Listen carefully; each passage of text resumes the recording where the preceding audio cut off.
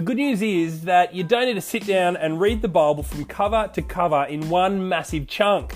All you need to do is read it one bit at a time. G'day everyone, my name is Mark Schroeder and welcome to Schroeder's Bible Bits. I'm a college chaplain and my job is to teach children and youth the wonderful truths that are found in God's Word, the Bible. I speak at chapels, at youth services, at church services, I teach at kids clubs and lunchtime Bible groups.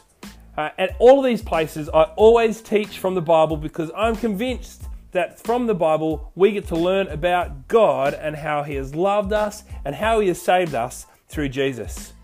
Tune in and continue to learn about Jesus for yourself, not in one chunk, but bit by bit. G'day everyone and welcome back to the last podcast for this semester. This semester we've been looking at Genesis and so today we actually come to the last one on Genesis chapter 12. I hope you enjoy this last little Bible bit from Genesis and also just keep an ear out at the very end of the podcast because I just give a little brief introduction to the topic that I'll be looking at in our next chapel, which is actually going to be Revelation. Until then, enjoy Genesis chapter 12. All right, well, here we are, Monday morning, and maybe this morning as your alarm went off and it made that dreadful noise, or maybe you wake up to music, or maybe somebody came into your room and shook you gently awake and whispered in your ears, "Wake up, sweetheart, it's time for Monday." You groaned and you went, "Ugh, here we go again." Do you feel like that sometimes? Here we go again? Sometimes? Yes? No? Yes? There's some head nods. There's lots of here we go again times where we just feel like here's this thing that we knew what it was like and it's starting up again in the same sort of thing that we have heard before or in the same sort of way that we have witnessed before or been a part of it. Here we go again. Things are restarting. Well, we're about to think about this idea of here we go again as we think about Genesis chapter 12. And so as we start about that, I want you to think, do you remember how the Bible began in Genesis chapter 1? Can you say Genesis chapter 1 with me? Do you remember this is how we started the term? Genesis chapter 1 verse 1 says, "In the beginning, God created the heavens and the earth. Now the earth was void and formless, and darkness was over the surface of the deep." Right? So in the beginning, what was there? There was nothing in all of creation except for who? Except for God. And then the rest of the story continues on as God does something. What does God do? He creates. But how does He create? He speaks. He breathes out these words and He breathes out creation. And things pop into existence.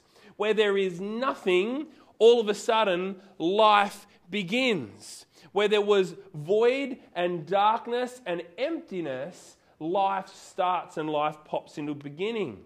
And so actually, as we look at chapter 12 today, we're going to see this same sort of moment, this same sort of creative moment where there was once nothing or where nothing is expected to be. We're going to see how things actually miraculously start and we see creation and life start to grow.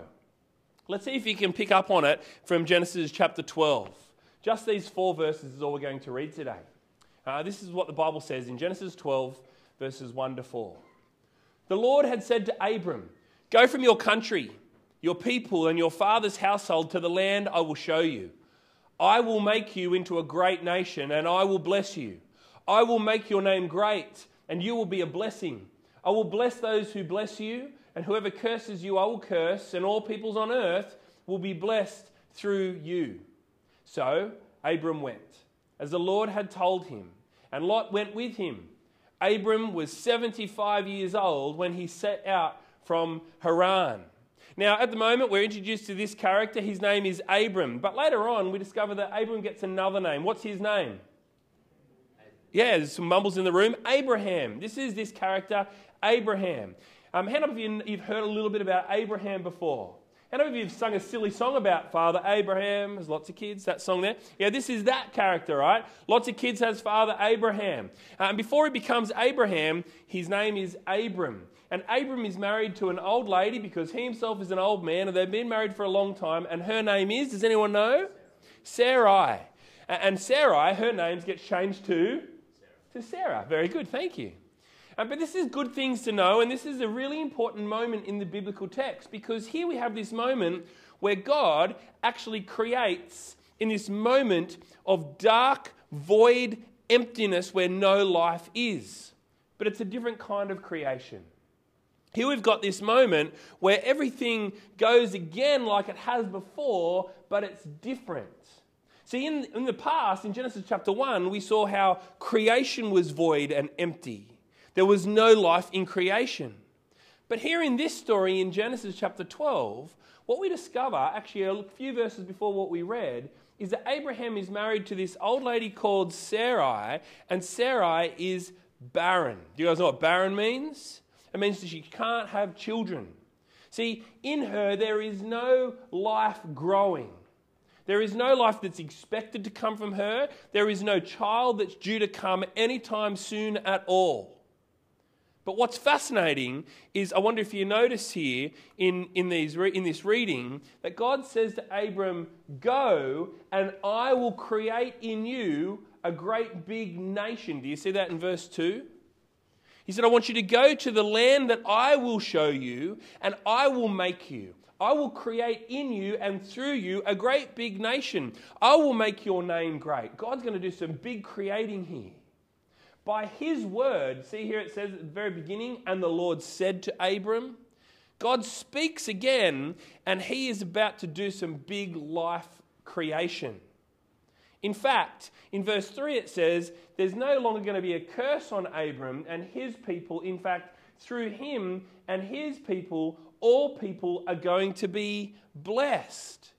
You see, God is speaking here, and he is bringing life into humanity. He's not creating humanity afresh, but he is creating a very own people for himself. His very own nation. And this is a big deal. Think about everything that's happened so far in Genesis. We've seen how God has done all this good stuff in creating and making humanity, but we've also seen how people fall away from God's intention and God's plan and God's rule. And so sin is reigning. And yet, nevertheless, here is God speaking into the deadness of the world because of sin and saying, "I will make life. I will bring a great nation. I will bring blessing to all people everywhere through you, Abram," he says. And so incredibly, Abram sets out. It's a little bit of an incredible thing for him to go from his country and to leave everything and to go to the land that God will show him. By faith, he walks out and he goes and follows God's mighty word. So here we go again. But it's a little bit different. But nevertheless, we see here that this is a story of God, who is the creator, but he's the creator of life, right? He's the creator of hope, because through him, all people will be blessed. And so with that in mind, let's fast forward now. Let's fast forward through the Bible, right? So we're in Genesis chapter 12, and we fast forward through into the Gospels, into Matthew chapter 7, and we've got this moment. It's a lot of words up on the screen, right, for Matthew chapter 1, but this is a family tree. Has anyone set out to make a family tree, or do you guys have a family tree in your house? Does anyone have one? My grandmother did it once, and she did all this research and called aunts and uncles and great-grandparents and so on, those whoever was alive, to find out who were the people that were in the Schroeder family tree. So we could sort of trace back and say, wow, look at this. These are all our ancestors who have gone before us, and this is where we are in this family tree. It's pretty interesting to see. Well, here in Matthew chapter 1, look at what we discover about this family tree. This is a genealogy, or the family tree, it says in yellow, of who? Of Jesus. It says this is the family tree of Jesus, the Messiah, that is the promised king, who is the son of David, who is the son of Abraham. Abraham, who was previously called who? Abram. And so as we fast forward through, it says Abraham was the father of Isaac and Jacob, and it goes all the way through all those texts of all these different guys who have gone before. And then in verse 17 it says, thus there were 14 generations in all, from Abraham to King David. There were 14 from King David to the point of exile to Babylon. And then there was another 14 from the exile to the Messiah. And who do we know the Messiah to be? Jesus. Jesus is the promised King. Jesus is the promised Saviour. Jesus is the one who has come to bring life. And this is what God has promised in Genesis chapter 12. God said to Abram, "Go to the land that I will show you, and I will make you into a great nation, and I'm going to flip the curse of sin. Death is going to be done with. Life is going to come." And we see Jesus, and then we hear him say these words in John 14:6. Jesus says, "I am the way, the truth, and the life." Here is Jesus, the fulfillment of this promise that God has made to Abram all of these years ago. God is the God of creation. God is the God who creates life. Just like Genesis chapter 1, here we go again. God breathes out these words of life for all people, so all people will be blessed, because he is a God who has saved them, who makes them to be his. As we think this a little bit more, let's look at Ephesians chapter 2, and hopefully these verses might be familiar to you. Year 12, you guys have been looking at Ephesians in biblical studies this term, and hopefully you've thought a little bit about this, and you've read these words where it says in chapter 2, "As for you, you were dead in your transgressions and your sins." This is a big foundational truth of the Bible. The Bible teaches that everyone is marred because of sin. That sin affects every single person to the point where we are dead in our transgressions and our sins. We are dead to God because of our sin. That's a tragic way to be. But nevertheless, the story continues, and in verse 4 we read that it says, "But because of God's great love for us, God, who is rich in mercy," what has he done in verse 5? He has made us alive with Christ, even when we were dead. You see, in Genesis chapter 12, God breathes out these words of life, and he says, "I will create life. Like I have before, I will create life for my very own people." And here we see that through Jesus, he has done it, and he has made it possible for everyone here in this room, everyone here in this school, everyone here in the world. And so what do we do as a result? Well, if we are those who remember that we were once dead, but we are now being made alive with Christ, when Jesus came and he died and he rose again, we've got to remember that we have been made by God to live for him. We are God's handiwork, it says there in verse 10. God's handiwork created in Christ Jesus to do good works. My grandfather, he's a tinkerer. I don't know if your grandfather's like that. He tinkers in the garage. My grandfather tinkers in the garage to make little funny things that are specific for particular jobs. Anything from a simple door wedge to a fancy wishing well that he's made out of leftover fence palings to go in the garden to make his garden look good. And you look at those things and you go, look at my grandfather's handiwork. This is made for a particular purpose, for a reason. Here in the text we see that we were once dead, but we have now been raised to new life because of Jesus, and now today we are God's handiwork. But we're created to do good works for him, which he has prepared for us in advance to do. So year 12, in all of this, I want to land here on the screen where it says, we have hope today because God has created a way for us to be his.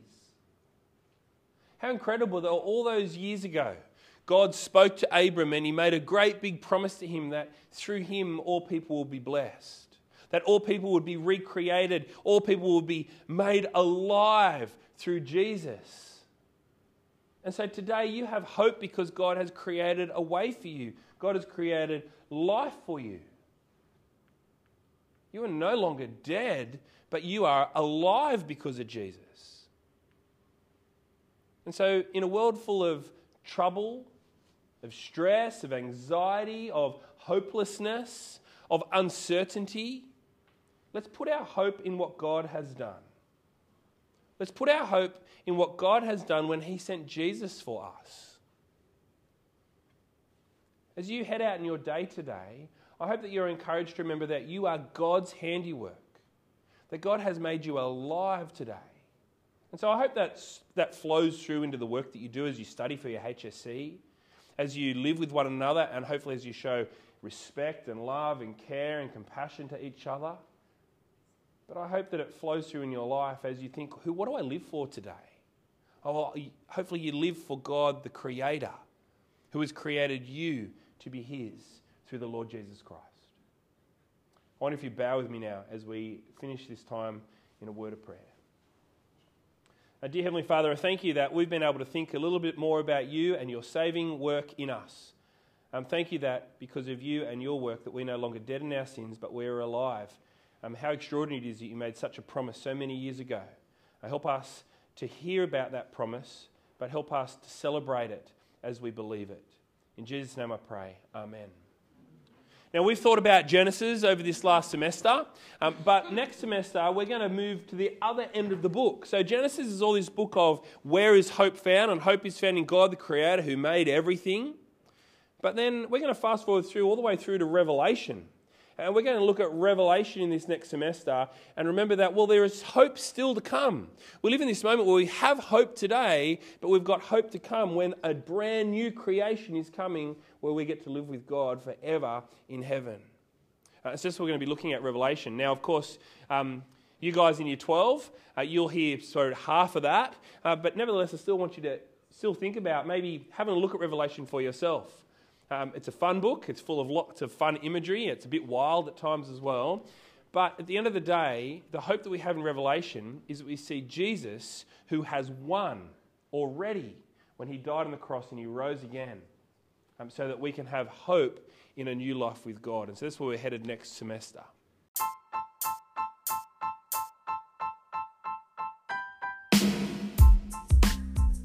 Thanks for listening, everyone.